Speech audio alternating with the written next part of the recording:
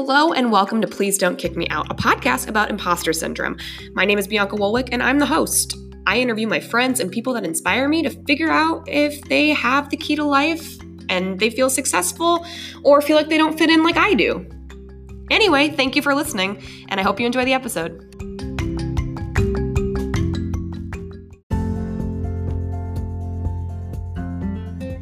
My happiness plug for the week is going to be Black-owned business, Solasta Scents. Solasta Scents is a privately owned and operated luxury natural fragrance company based in Harlem, New York City. Their small team only utilizes superior quality ingredients in their products.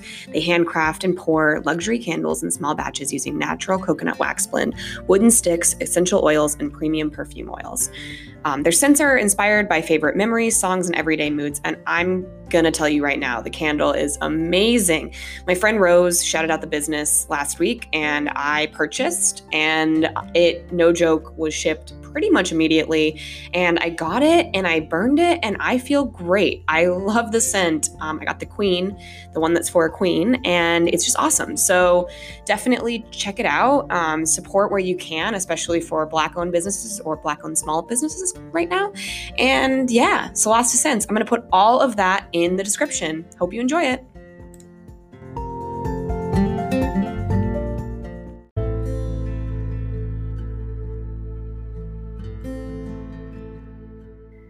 This episode is dedicated to Tony McDade, a Black transgender man who was killed recently. Given the times, we should not stay silent. We should remember the names. It's very hard for me to hear that yet another transgender person has been killed. And it's hard to imagine that in this day and age, we still have to deal with not being accepted for who we are and who we are meant to be. As usual, I'll put any information you need to know about this in the description, but this episode is for you, Tony. Thank you.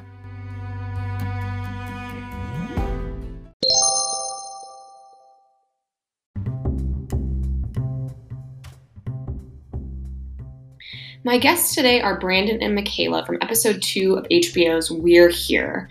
They have a really beautiful story, and it was an absolute pleasure to get permission to interview them. Pretty big thing here, feeling very proud of this one.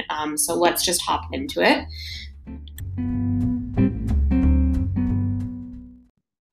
Hey guys, how's it going? Good, how's it going? Hello. Hi. For my listeners, you are listening to Please Don't Kick Me Out, a podcast about imposter syndrome. And my lovely guests, I have dual guests today, is Michaela and Brandon Connolly. How are you guys? Doing pretty good. Thank you.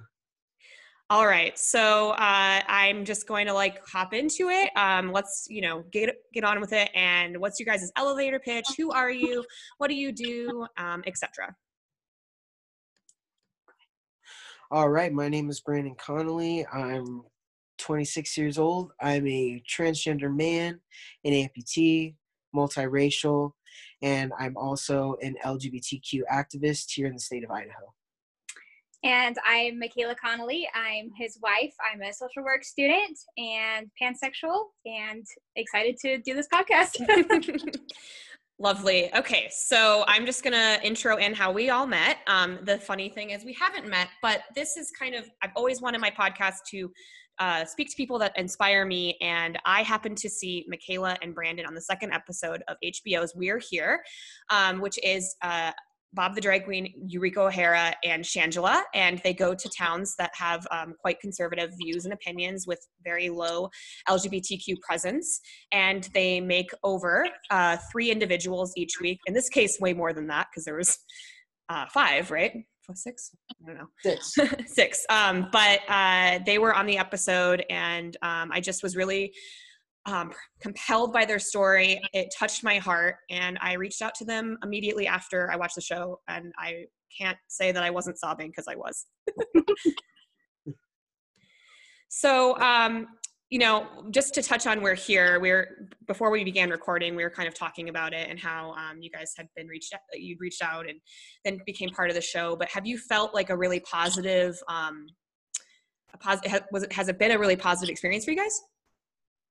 I loved the whole experience, even though I originally didn't want to participate in it. I loved just everything and how surprisingly beautiful it was, and how Shangela just did a beautiful job at portraying our love through art and having us be a part of that vision. And it was just an amazing experience. And even afterwards, I've just enjoyed how it's kind of brought the community of Twin Falls closer together.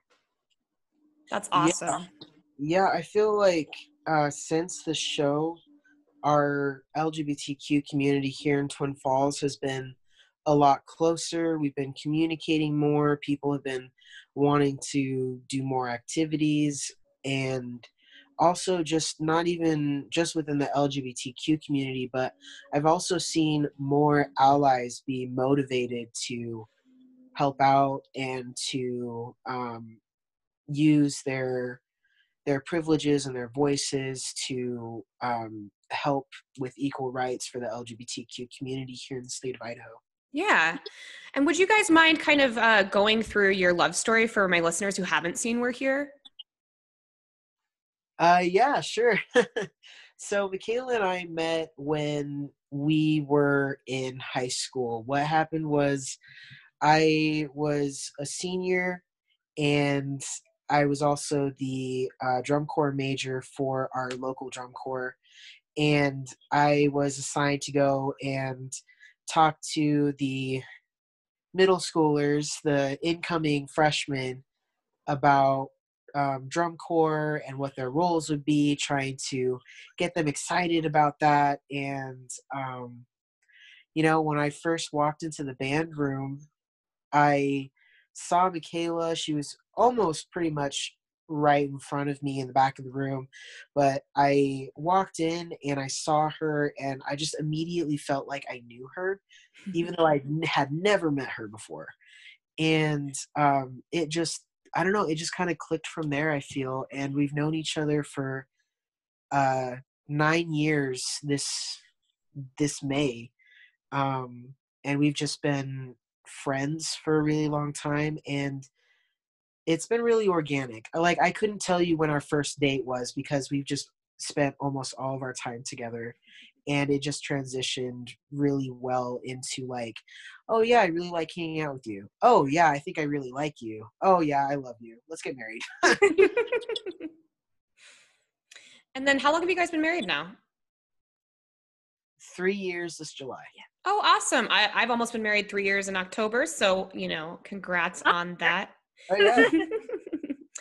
So let's just hop into it. So big reason why I reached out to Michaela is because I saw your story. I felt like it resonated with my podcast, which is about imposter syndrome, especially with dealing with sexuality, religion, faith, gender identity. I really thought that your guys' story spoke volumes, but also like how you've had to overcome obstacles is really beautiful. So let's hop into the first question. Do you guys feel like you have it all figured out? No. The short answer to that is no. But the long answer is I feel like I have this idea of a perfect me. I'm constantly striving for perfection, and until I get there, whatever my idea of perfection is, I'm never good enough. But in reality, nobody is perfect. And I'm a lot less harder on other people, but for myself, I'm just never achieving good enough. I would have to agree. I don't feel like I've got it all together just yet, and I have these goals that I have in mind, like, okay, this is what I'm going to be, this is what I'm going to do, this is when I'm going to achieve those. And I've been doing that since I was young. So for me to be the age that I am and where I'm at, like, my younger self would have been so heartbroken, like, oh, I didn't achieve these goals. But the older I get, I also feel like the more the easier I am on myself. Yeah, that's great. I can empathize and relate to what both of you have said. For me, I'm in my 30s, and I think I'm always, like Michaela said, a lot harder on myself than I am on others. So I agree with you there. But as I've gotten older, similar to Brandon, I've kind of learned to soften on myself a little bit and not be so hard. There's always this comparison of the grass is greener for other people. And I think like as humans, we compare ourselves to others. But one thing to always, keep in mind is that others' highlight reel is showing and not their bloopers and outtakes. So for me, it's something I've had to learn is that like, okay, like I got laid off at the start of COVID, but that doesn't mean that I'm a failure. And in my relationship, sometimes I feel like I'm not good enough in a lot of ways because I'm so hard on myself from like the money aspect. Because for a lot of my husband and I's relationship, I was freelancing and not making very much money. And then I had a full-time job and I was the fun income and we were saving a lot of money and we were able to do a lot more things. And then I got laid off and it was like a huge blow to my ego in a lot of ways. And it made me feel kind of, I don't know, like emasculated, so to speak. So I've just been trying to take this time as, when this releases, we will all still be in quarantine. I've been trying to take this time to learn how to be better and better myself and be nicer to myself, if that makes sense. Yeah, I think that's a great goal. And that's a really good metaphor with the outtakes. Yeah. I believe one of my guests had said that first, and I've just kind of adopted it. And I think it's so true is that like, I've had to stop. I used to just sit there and like compare, oh, this person has more Instagram followers than me. Oh, this person has more likes on Instagram. I'm like, who cares? Like, what am I doing? Why am I worrying about the stupidest crap, So, and I find that with success and feeling like things are all figured out and kind of imposter syndrome, like they kind of go hand in hand, like success and failure and where we're at in life, they all kind of tend to be on this kind of bell curve of feeling, so to speak. So let's hop into the question at hand, which I'm sure will take up a majority of our conversation. But do you feel like you fit in or suffer from imposter syndrome? In what ways? And what does imposter syndrome mean to you?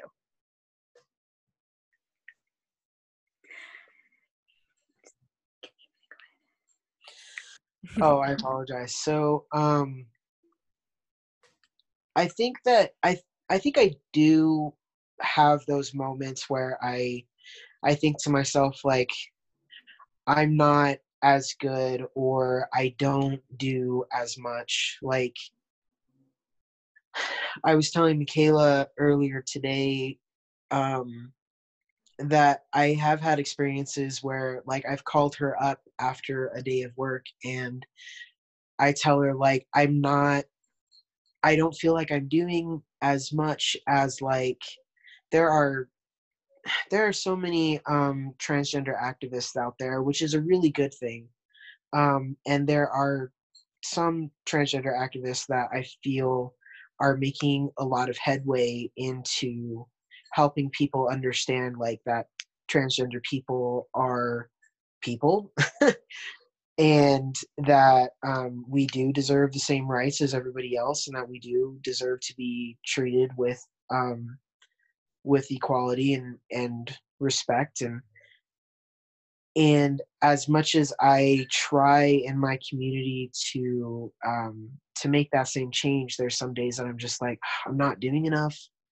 There's something missing. Like, is it like why isn't this working as well as I want it to? But I don't know. I think sometimes I get there, and then I have to check myself because there are people in our community that have come up to me and that are like, yeah, you've made so much great change. Thank you so much. And I'm like, no, but it's not enough. So, and I'm not the only one. Yeah. And I'm not the only one that's made that change. And so sometimes I'm like, oh no, so-and-so has done way more than I have. But I appreciate the, wow, the compliment. That's really interesting that you say that. I think that accepting compliments is a really hard thing for a lot of people. And we tend to, as a society, or maybe it's just me, but I know I personally, someone will tell me a compliment and I'll immediately backpedal it and deflect it. I'll be like, if someone like gives me a compliment for something I've done and achieved, I suddenly don't feel worthy of that compliment and I like deflect it. like, oh, it wasn't me, it was a team effort, or this person's done more for, you know, LGBTQ plus, you know, like Brandon was saying. But I will say that I think that you know, you guys are doing so much for your community. Like I even asked you before this call, hey, if you weren't in Idaho, where would you be? And you guys said Idaho. Like we want to make a difference in Idaho. And that's so beautiful. And you're in a community that's small enough but large enough in the sense that you're going to be able to help shape shift and make such a difference. And I think that's such a beautiful thing. And for me, an outsider in California, to look at what you've done and achieved and the steps that you're making, because I'm friends with Michaela on Facebook, so I see the things that you're doing. I think that you are making huge strides. You should be incredibly proud of them. And I think that your story being on HBO is going to help so many people, and it's going to continue to help so many people because that's going to sit in their catalog. Well, thank you. Yeah, here's the part where we have to take that compliment. You do. Sorry, I just those are the rules. Well, thank you. Really appreciate that. Yeah. Michaela, how about you with imposter syndrome?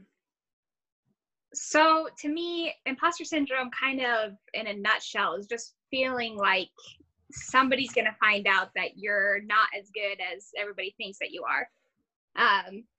So like almost that you're faking that you are this amazing person, or that you're faking that you're a good social worker, a good journalist, a good, you know, fill in the blank, a good wife, and that someday somebody's going to find out the real you, and that you're not really as good as everybody thinks that you are. And that's pretty much my entire life. I can't think of moments in my life where I didn't feel that way, if I'm being totally transparent. It's kind of a constant battle, and it's kept me from doing a lot of things in my life. It's kept me from trying new things, really, like even like snowboarding or skiing or just little things. Drag, yeah. But I am slowly trying to overcome that feeling of, you know, you're not good enough, so you can't, you know, even start to try these things because they're going to find out that you're not really good. That's like how I felt about performing for the whole drag show, about playing my violin. Even though I've taught music lessons for years, I was still like, oh, if I play this, they're going to find out I'm not actually good. But I'm kind of done with it controlling my life. So I'm starting to take small steps, including, you know, participating in We're Here and continuing my schooling with my master's degree, and running my own support groups for LGBTQ adolescents, adults, and the families for LGBTQ individuals, running my own support groups through my internship, and just kind of taking slow, steady steps to really fulfill my dreams and goals, regardless of my fears.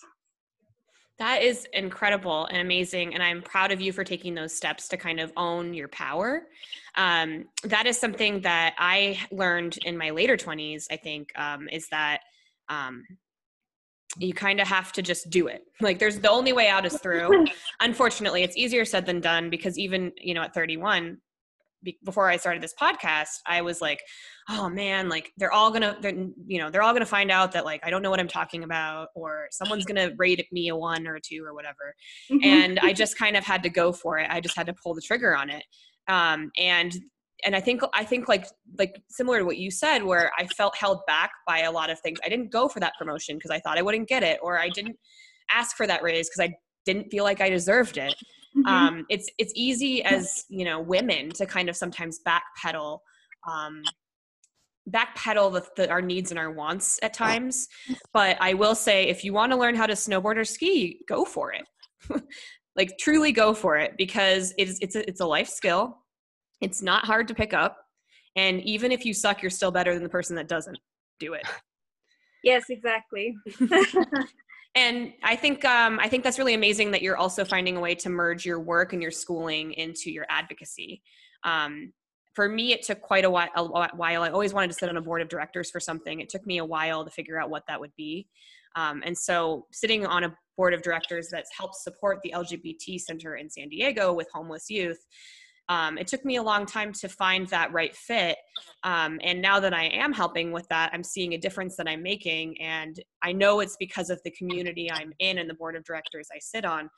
We're all have a hand in that, but it's nice to know that I kind of helped, you know? Yes, Yeah, for exactly. sure. Yeah. Awesome. So I think in talking about imposter syndrome, I hear a lot of the same things that you guys are both saying, but it sounds like through this experience on being on We're Here and having more visibility, it's kind of helped you guys have a more understanding community, which is great, which might help with those feelings of feeling found out to be fraudulent. Yes, I think you worded it better than I could have. So, as I kind of mentioned, imposter syndrome, it's kind of, success and failure and all of that's really deeply ingrained. So we'll move on to, I think you guys kind of touched on it earlier, but we'll move on to the feeling of success. So what does success look like to you, and do you feel successful? So as I was kind of saying before, success to me is perfection, which is really an unrealistic goal. It's being, perfectly skinny and fit and always eating perfectly healthy and having perfect hair and I don't know, like what we see on Instagram of models, right? And also to always have like an outward mindset, never be thinking of myself, and which also isn't realistic or healthy. It's kind of like I feel like I have two sides to myself that are constantly arguing about, this would be the best course, which is this pretty much ideal Mormon life of having being a perfect mom and having kids and being a stay-at-home mom and cooking the best meals. And I hate cooking. And so, and then the other part of me is like, no, the best you and the true success would be just being yourself and accepting yourself. And so, I joke that it's the child me and the social work me that are arguing with each other, but so that's success is conflicting for me right now, and what that looks like. Interesting. That's interesting. It's interesting that you referred to it as a child self, kind of when you were in your religion, and then your social work self that tells you a different thing. I heard a lot of really positives in your success and what you call success for yourself. But I think, just to relate it to me in a bit, for me, success, I think my definition of success changes every day, every week, every year. But I think where I feel the most success in my life is in my marriage. And having a loving, supportive partner that thinks the sun shines out your butt is pretty helpful in that. And so where I see success with you guys is you guys figured out what you want to do in life. You figured out what your calling is, and you're working on that, and you're making these waves and strides in Idaho. And I think that is really awesome, and you should be very proud of it. Thank you. I appreciate that. And Yeah, I can relate to that as well. I feel that I've been really lucky to have met Brandon at such a young age and to have us both grow and mature together, and both as a unit and individually, in that we have encouraged each other to continually strive to be our best selves and what we individually feel as our best selves. And so I've been really blessed to have that kind of relationship, and that has been successful. And I don't know how I would be able to manage throughout my life without having a partner that was so supportive of me and continually encouraging my growth. Yeah, I love that. In a lot of ways, I feel like when I met my partner, my life stopped being black and white and it became Technicolor. Yes. And it's nice. It's nice when I meet other people who have met their complete soulmate significant other that is just such a supportive, healthy, loving relationship. So I guess I'll turn the question over to you, Brandon. So what does success look like to you, and do you feel successful? What does success look like to me? I guess it evolves a lot. It's been evolving since I was young. When I was younger, I thought success was making the same decisions and kind of following the roadmap that my family had created for me long before I really had the choice to make it myself. And so when I was younger, it was really hard for me to come out. I was 22 years old when I came out as transgender, and before then, I had known for a while. I think I was around 18 years old, where it really was creeping in. Like, oh man, there's something wrong. There's something just not right. And I had been ignoring it for most of my life.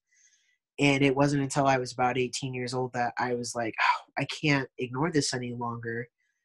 And so for me, success at that time was, well, I got to stay on this path. I got to be successful in being this person that everybody is expecting me to be.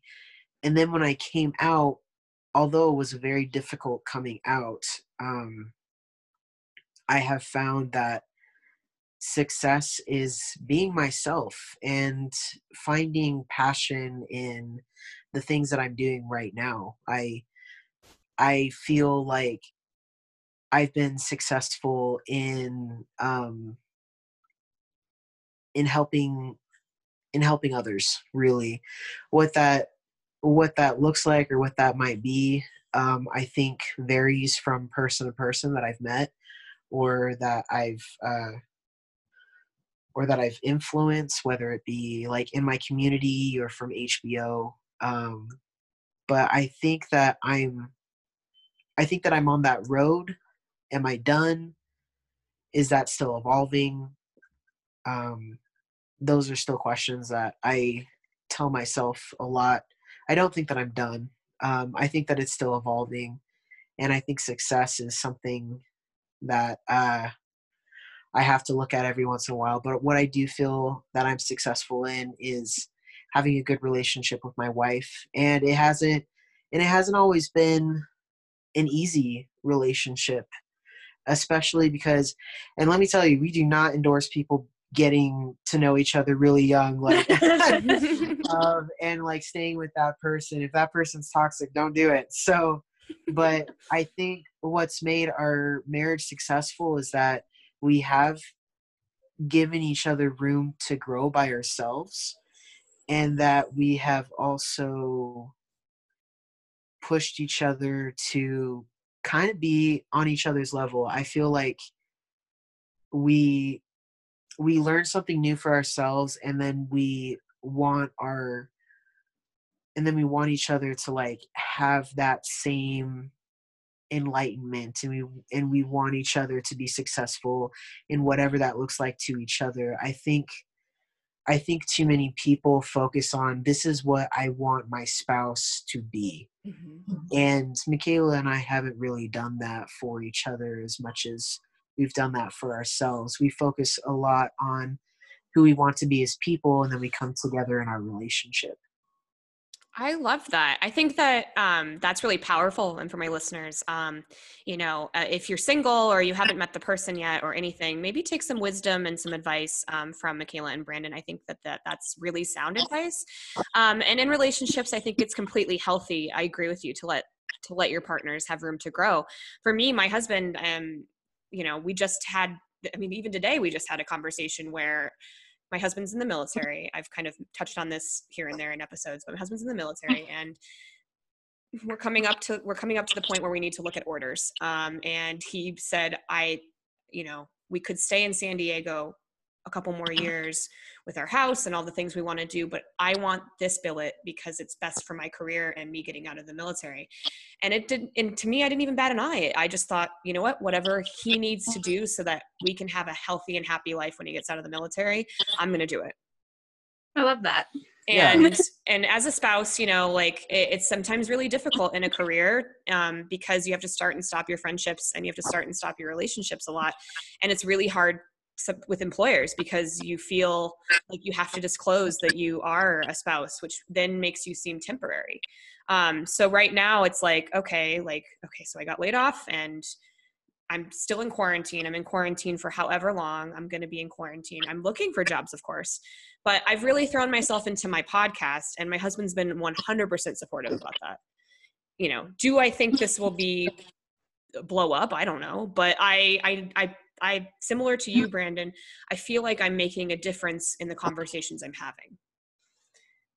I love that. Yeah, that's great.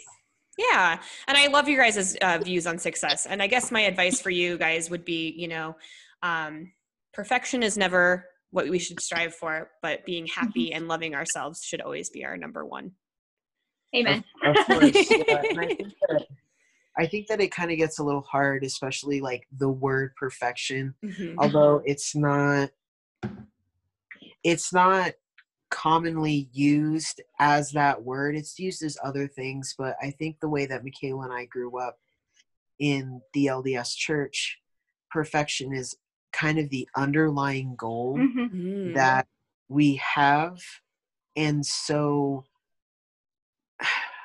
and it's really difficult because there's no such thing as perfection, but that is what we strive for in that religion. And so I think when Michaela and I left that religion and we realized that that wasn't really what we wanted to do with our lives, it was a roller coaster of fighting off what we grew up with and realizing that there's no, like, I think especially now, like, we still have to remind ourselves, like, there's no such thing as perfection. There's no such thing as perfection.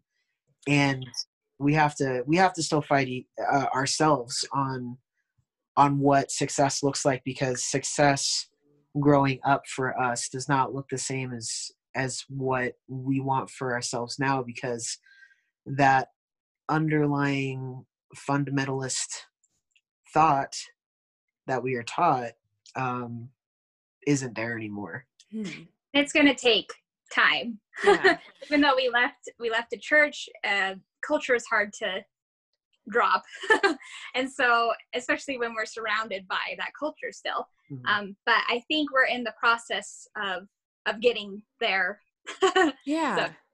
That's so interesting. I mean, I that makes a lot more sense now. And I think, how I can relate to that is that, like, I had, parents that were like, your entire goal in life is to go to college, get a degree, get out, find a husband, get married, and be on your own and start your own family. Yep. And so I did that, but my path was like weird and wiggly and windy and I mean, I didn't even want to go to college, but my parents made me. And I just recently got diagnosed with adult ADHD because my parents did not believe in medication. As a child, I was told I was disruptive. In college, they were told me that I needed to get on medication. I didn't. And so I'm now navigating this thing and realizing, like, holy cow, had I been on this medication as a child, I would have been so much better in school. Perfection, according to my parents, would have been easier to achieve, and I wouldn't have been fighting them as much. And it would have saved me so much depression and strife, and it wouldn't have cost me so many relationships. But at the same time, my story is my story, so I have to go on the journey just like everyone else does, and I wouldn't change any part of my story as well. Yeah. I totally agree with that. I also have ADHD, and sometimes it's really hard to fight. Yes. Which is like crazy for me because I didn't so my husband has it. And then I had a podcast guest. It's actually interesting because my podcast guest made me realize I had it. She was like, I can't even do just the most basic task. I can't just finish it. I put it off and I put it off and I put it off. And she's like, it's simple. I could literally just do it, but I can't bring myself to do it. She's like, weeks will go by. And I realized that's me. I was like, so I did some research. My husband had me sit down. He gave me the test that he took. And he was like, you scored a 50. I was like, well, was that good? Is that bad? He's like, 34 is high.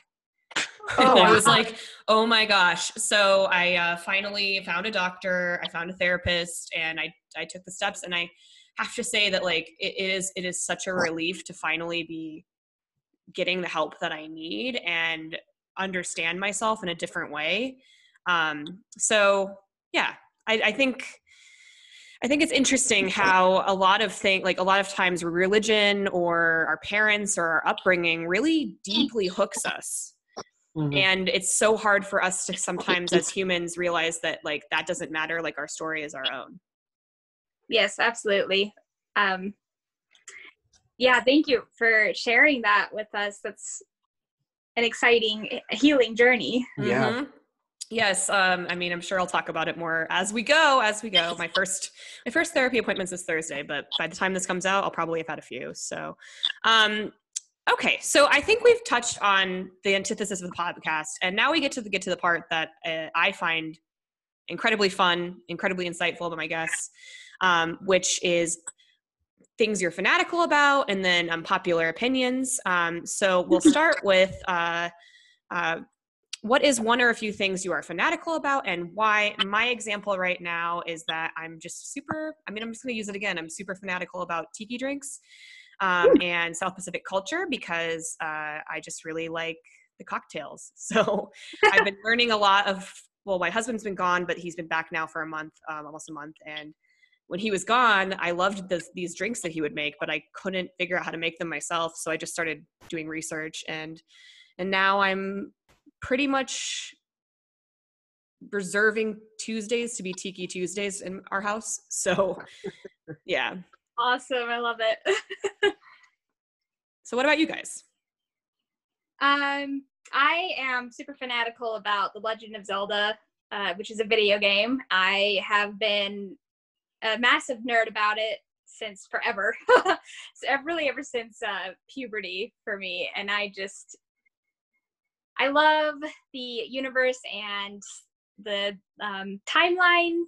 It's very, when you get into it, it's very complicated, but I just absolutely love that universe. And I loved the video game because I felt like I was saving so many people and saving this whole massive land of Hyrule when I couldn't even save myself when I was a kid. And I feel like a lot of the personality of Link, who is the main character in Zelda, I've integrated into myself as an adult to have courage to face my own personal battles and to try to save myself and others, and find meaning and purpose in my life. Instead of just using my video games to let out that energy, I now have integrated it into my adult life. I love that. That is so awesome. And even when I read this, because you guys sent me over the document and I read it, and that warmed my heart. And especially like in social work and all the stuff that you guys are kind of doing and being part of, I think it's pretty incredible that you get to use that and help like save those people. Yeah, well, thank you. Yeah. Brandon, do you have anything that you feel like you're fanatical about? I was reading yours. It's really funny that you mentioned the document that we sent over because I don't even remember what I wrote down. But I've thought about it a lot since then.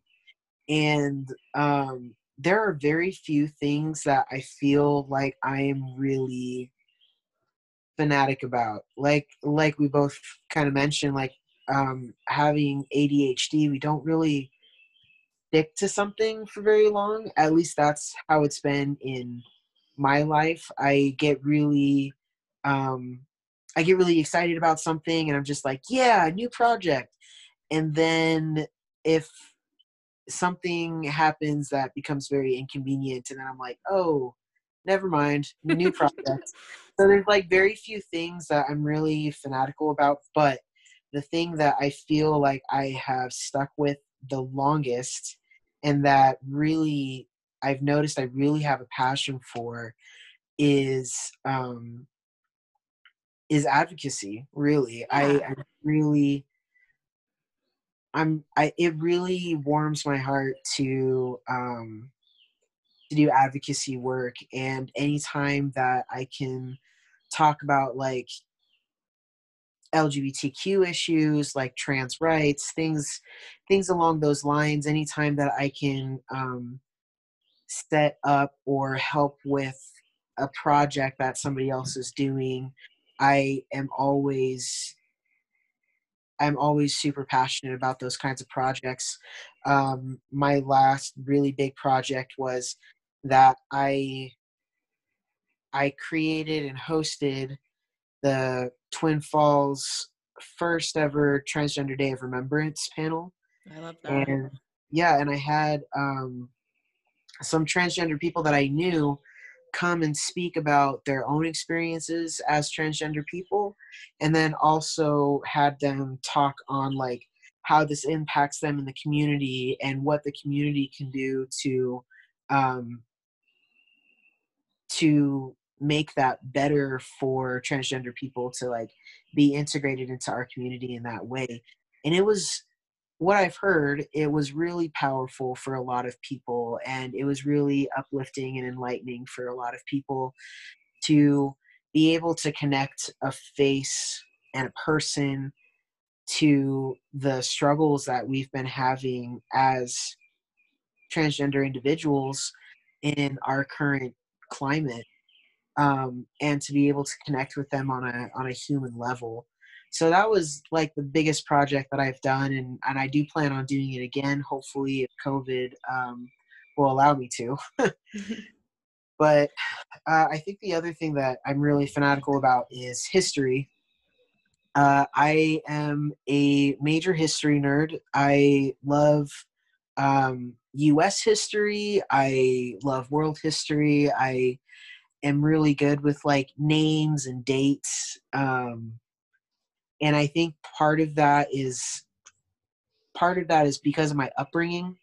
I was raised by my stepdad, and being multiracial, I feel like I've been connected to um, a family and a race that I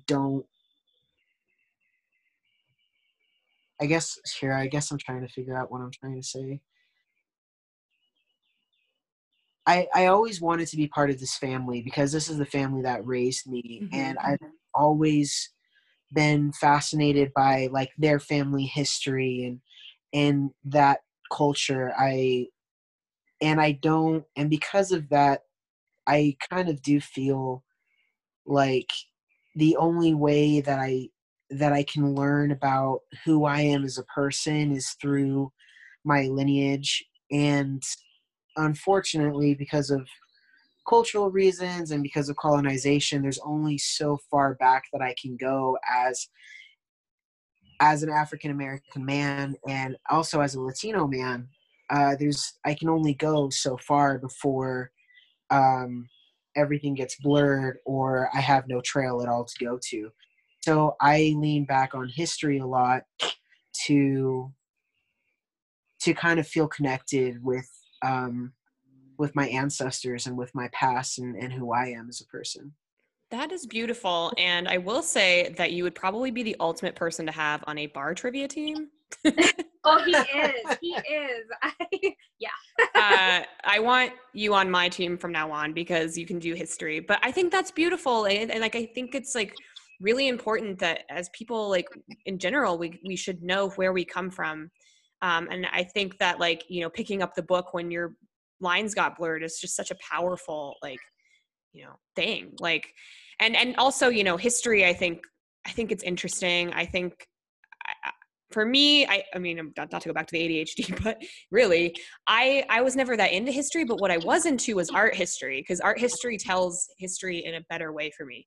So you can really see like the religion of the time, the wars of the time, the cultural societies of the time, all through art, especially like, you know, BC Craig, you know, BC art. And it's really interesting kind of if you like ever are interested in art history. I have like this incredible textbook that I'll never get rid of that I occasionally will flip open and read. But it goes through all of the art, and you can kind of see like over the years, like the depictions of like the deities and how they changed. And well, we started doing architecture one way, now we're doing it another way, and here's why. And it's I don't know. I geek out and nerd over that. Like, Yeah. I studied abroad in Greece, and I can tell you, okay, well that pillar is from this time frame because of this, and then I realize I'm a big nerd. Yeah, That's so I cool. really, I don't know. I really find it architecture fascinating from different periods in history, And I think it's mostly like architecture, the rise and falls of civilizations. Religion, I think, is a really big one for me. Just to see how like religion has influenced different cultures and civilizations, and also music history, I think, is a really big one for me as well. I really like looking at the evolution of music throughout human history. So Yeah, that's awesome. I love that. Okay, guys, this is like usually the polarizing part of the show, but what is one or a few unpopular opinions you have and why? I always give the example that I think cantaloupe is absolute trash. Let's start with Brandon. yeah, good question. Like I said, I don't actually remember. Yours was about holidays. Oh, that is correct. Thank you so much. Yeah, I am not a big holiday person.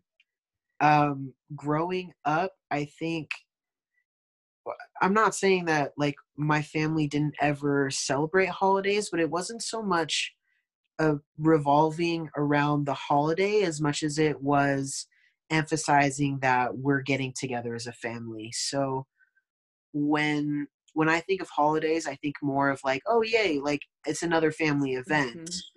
And and so marrying somebody like Michaela whose family is like really involved, like you have to wear green on St. Patrick's Day and we have to do this on Christmas and Thanksgiving and you have to dress up on Halloween, otherwise it's not going to be any fun. Like those kinds of things have been such a huge shift in my mind because I never really grew up that way. I always just kind of grew up with like, oh yeah, this is another reason for my family to get together and to just be family. Especially since my mom and my birthday fall on Mexican holidays. Oh, okay. So yeah, so for us, it was never really like, from the get-go, it was never really about the holiday. It was more like, oh yeah, we're coming together to like celebrate Anna's birthday. We're coming together to celebrate Brandon's birthday. And it just kind of stuck that way. Like Christmas, Halloween, Thanksgiving, those aren't holidays for me. Those are just family events. So I'm not really much of a holiday person. That is super interesting, but you know what? I can completely relate to you because as a kid, my parents went all out for holidays, right? Like we had Thanksgiving, they used to have people over, we used to have like a New Year's party, there used to be Christmas parties, all of that. Then high school happened. And my sister went off to college. My parents were like, we're just not going to do holidays anymore because we don't care. And I was like, oh, okay, cool. Well, I really liked decorating the Christmas tree, but I guess cool. Oh, fuck me, I guess, you know? And so my parents told me, they were like, we just want you to like find your person and have your own holiday traditions. And so I had to make my own. So Thanksgiving for my husband and I is a Friendsgiving. It's where, yeah, and it's my favorite holiday for sure. Cause I think Thanksgiving is the most humble, grateful religion, or not like taking out like the whole horrible, colonization of America aspect and Hallmark aspect. I think it's a time to celebrate with your friends and your family. But for me, family is my friends. So we always do a Friendsgiving. And then for Christmas, because half the time we don't go, because parents live 2 hours from us, but I don't know. We spent Christmas Eve with them this last year, but Christmas Day we didn't spend with them. We do an orphan Christmas, which is where we invite people that can't go home to see their families. And we play games, we drink wine, we play Cards Against Humanity, and we eat like, loaded baked potato dip and just talk about whatever. And because my husband's in the military, it's typically people that couldn't go home on his ship. That is so cool. I mean, it sounds like you guys are doing your own little community events and bringing people together too. Yeah, I love hosting. And I love cooking. Like if you guys ever come and visit me, it's like, you're going to be fed. very well. Love it. I like that. So what's yours, Michaela? I'm gonna make a lot of enemies because I have a That's lot okay. of popular opinions. But I guess the biggest one is that I don't like pop culture. Like, I really don't care about celebrities' lives. In fact, for HBO, for the pre-show, they were listing all the celebrities that were going to be a part of it, and I was like, I don't know any of those people. I'm also not a huge movie watcher. Same. I'm pretty picky about movies I like, and yeah. And one that, I guess, an unpopular opinion that upsets a lot of people is that I prefer the prequels to Star Wars than the original. I just like the storylines better. But yeah, those are the only unpopular opinions I can think of right now, but I have quite a few. Oh, I have them for days. I can kind of agree with you on the Star Wars thing, just because I don't understand Star Wars. I'm a huge Disney fan, I'm a huge Disney nerd, and I love Galaxy's Edge, but like, I will tell you, I just don't get it. It's different when you're riding a ride and you're like, oh, okay, cool, and then you get off, you're like, okay, like, you go about your day. But for me, my husband's super into it, so I'm therefore supportive and go to the movies with him and do all the things with him, but I don't get it. So I agree with you there. And then I'm not a huge movie person either. I think it might have to do with the fact that I don't have a long attention span and I can't just sit there for 2 hours. Or if you like pay all this money and you go and see a movie and then you don't like it within the first 5 minutes, then I like on principle have to stay. Yeah, exactly. That is funny. I never thought about it like that. Yeah, my family are huge movie watchers. So then whenever we go over and hang out with my family, Michaela's just like sitting on the couch, looking at her phone and trying to find something to do. So it's really funny to watch. Yeah. And then similar to that movie thing, there's a lot of movies I haven't seen. So like, I've been married to a person in the military, a person in the Navy, no less, for almost 3 years. And I have not watched Top Gun start to finish, and you will never ever see me do it. I haven't either, so you're good. Okay, good. Okay, we're in the camp of that. I know about, like, I've seen it in bits and pieces when it's been on TV, but I've never fully sat down to watch the whole thing. And I think it's just like at this point a running joke between my husband and I. It also doesn't matter anyway, because he's not even like, my husband's not a pilot. My husband's a nerd. He does computer shit. So doesn't even affect him like one way or the other. Like, and Top Gun was not why he joined the Navy. So I don't see the point there. Oh, that is funny. One of my favorite movies is Pearl Harbor. So my husband actually, that movie, the Pink Building, the hospital, where he used to work, because he works in intelligence, and he used to work in that building, and he doesn't believe in ghosts. But I will tell you that, like, we drove past it when we were in Hawaii on our honeymoon, and he was like, oh, I used to work here. I got the heebie-jeebies looking at it. Like, there's still bullet holes in it. Oh my gosh. That's crazy. Yeah, imagine. And I'll just tell this story because I think it's interesting. So he had a sailor that was on watch, and he was in the basement, and all of the lights shattered at once. And it scared the crap out of the sailor, and he made the sailor work the entire rest of the shift. And I said, Scott, like, why didn't you believe him? He's like, I don't believe in ghosts. I was like, oh my gosh. Like, I would have, my body would have left, like my soul would have left, and I would be like on another planet right now. Like I would have been so, I don't know. I would have been so creeped out. I just looking at it, it's creepy. But I think that's a good movie. I have seen that one at least, and I have been to Pearl Harbor, so I can relate. Well, yeah, it's a really good one. I like that one a lot. All right. So currently in the world, the state of the world is, there's a lot of good, but there's also a lot of negative. So what is currently making you happy in the world and bringing you to joy? Honestly, I have really loved watching the episodes of We're Here. I feel like they keep getting better. And I just love the stories of the people that are involved in this. And I'm just so grateful to have been a part of that project. It just is kind of a light in the darkness right now. I mean, even before COVID, with all the recent bills that were the anti-minority and really anti-trans bills that were getting passed in Idaho. Just We're Here is just kind of a light in the darkness with the state of the world. So yeah. Yeah, I love that. Yeah, I have to agree with Michaela on that one. It's been so nice to be able to watch each episode and see how,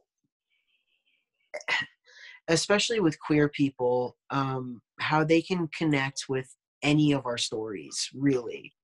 And what's nice about that is that we're not alone in our experiences. And it's been really cool to have people reach out and tell us, like, I've had a similar experience, or your story really resonated with me because of these reasons. And also what's been great too is that people have come to us for further clarification and education, which I think is amazing, that there are people out there that are wanting to know more and wanting to learn. And so yeah, that's been a really good one. And especially since Michaela and I go over to my parents' house to go and watch each of the episodes, and so that, even just that act alone, has brought me and my family closer together. And there has been some really hard conversations that I would have probably never thought I could have with my parents, that we've actually had conversations about, not because of just our episode, but because of the other episodes that have come after us, and their stories, and how we resonate with those stories. And they've brought up some really hard but good conversations. And I feel like there's a lot of people that watch the show that are having hard but good conversations about being queer in the United States, living in a small town, especially if you live in a conservative town, and being able to have those conversations of, like, these are the experiences that we're going through, and all we want to do is just be accepted and loved and to be part of the community. So that has really been bringing me joy as well. And then also, we've kind of taken this opportunity to go hiking as much as possible. One of the reasons why I really love Idaho and why I would probably never want to leave is because all of the really fun outdoor activities, it takes tops 30 minutes for us to be anywhere and enjoy water and some fresh air and some wildlife, and be able to go exploring and that kind of stuff. So even though we've been going through this pandemic, Michaela and I like to kind of get lost in nature. So we've been really excited about doing those fun activities as well. Oh, I love that. I'm going to touch on something that you, Brandon, said, where you said that, or I'm just going to, where you said people were reaching out to you kind of in a similar situation because of We're Here, which I think is beautiful. But what I love about We're Here is it's telling the story from the more conservative towns that don't have a huge presence. And that is so needed right now. Because I've often, wondered, because I went to college in a pretty conservative town, and then also I lived, and then I went and lived in Denver, and they couldn't be more polar opposite viewpoints. Yeah. So wow.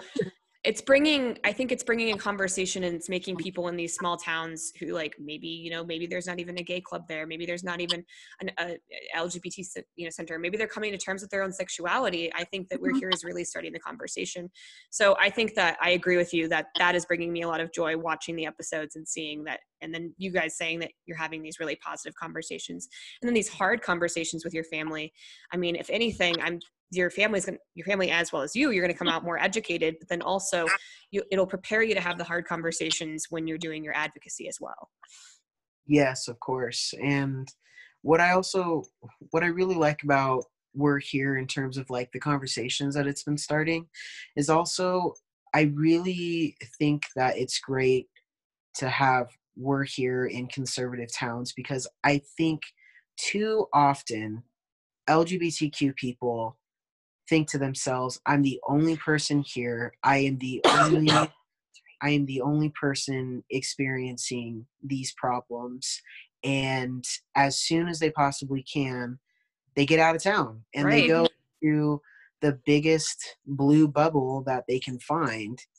And then that's when they feel like they can be themselves and that they can be free. And a lot of that is because of safety, but I feel like a lot of that is because of that feeling of isolation and I'm the only one. And so I feel like We're Here definitely brings a light to that side of queer people living in conservative towns, and that there are more people here that you can create community with, and you don't have to leave. And that's part of what I do for my advocacy work, not just focusing on mental health, but also trying to help create community so that we can continue to expose and educate more conservative leaning places, that there are other people out there that also need to feel in community, and that we can continue to live together, whether or not we agree with each other on X, Y, and Z issues. And I hope that one day we can feel safe. I adore that. And again, I mean, if I haven't said it enough, what these two are doing in their town, and even, you know, the rest of people that participated in the show, it's pretty beautiful. And I think, like, you know, the more people that are doing this, the more people that are being vocal and being loud, the better. That's the only way that policies will change. And I hope that We're Here was the kick in the pants in this election for you guys. And I hope that, you know, you're able to see the positive change. We're hoping it comes sooner than later. Even if it doesn't happen on a majority level, even just having a handful of individuals open their minds to different experiences in life it's already slowly changing, you know, the future. Yeah.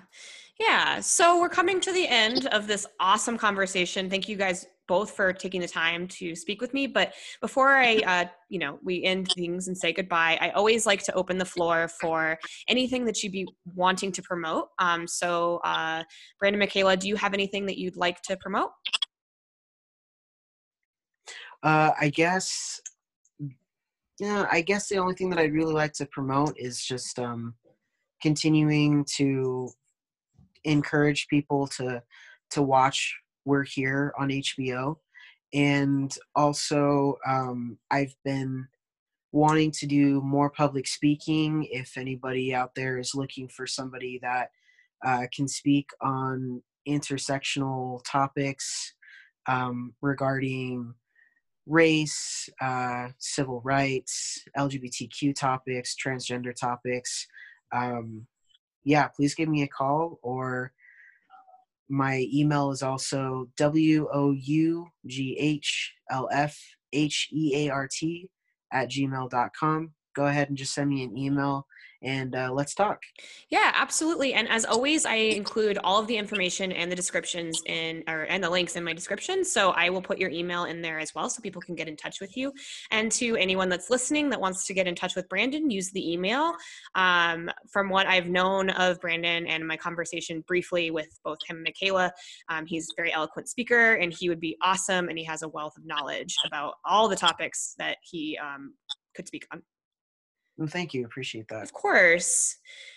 So we've come to the end, sadly, but I've really appreciated you guys taking the time to be on this podcast. I really appreciate you giving me the opportunity to get to know you and for my listeners to know your story. And I'm also really excited that this podcast, in some tiny ripple way, will help spread your guys' message in Twin Falls and in Idaho. And I always say, if we can help one person that's listening, then we've done our job. So do you guys have any parting words? Thank you for this opportunity and having us be a part of your vision.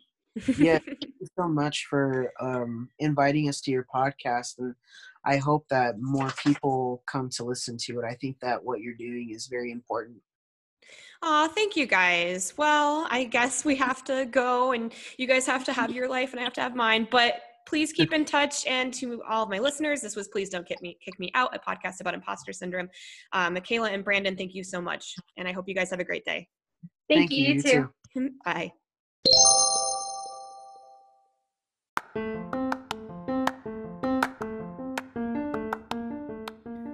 Before all of this kind of went down and became a focus of Black Lives Matter, which is amazing, and I'm helping to fight that fight as an ally to bring change and equality. I was going to ask for donations in lieu of birthday wishes and presents and all of that for the board of directors I sit on that helps LGBTQIA plus homeless youth. However, given the movement, I've decided to choose something that gives back to my Black community. So I have chosen Loveland Foundation. Loveland Foundation is committed to showing up for communities of color in unique and powerful ways with a particular focus on Black women and girls. Their resources and initiatives are collaborative, and they prioritize opportunity, access, validation, and healing. They're becoming the ones that they've been waiting for. And basically, as a woman myself, I really believe in this foundation and what they're doing. And so, as always, I'll put description links in there so that you may donate. But I'm just going to ask that any of my friends that are listening, if you're thinking about getting me something for my birthday tomorrow, I'll be turning 31. First of all, don't need it. Second of all, just donate. Donate to the Loveland Foundation or any foundation that's helping the Black Lives Matter movement. Thank you guys so much for listening to my episode. As always, I appreciate the support.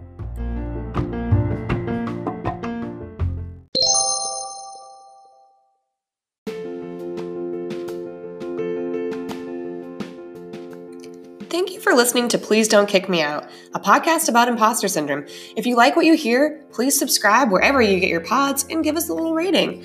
And if you're interested in becoming a guest, please reach out to me by using one of the links to the podcast social media in the description. Thanks, everyone, and have a great day.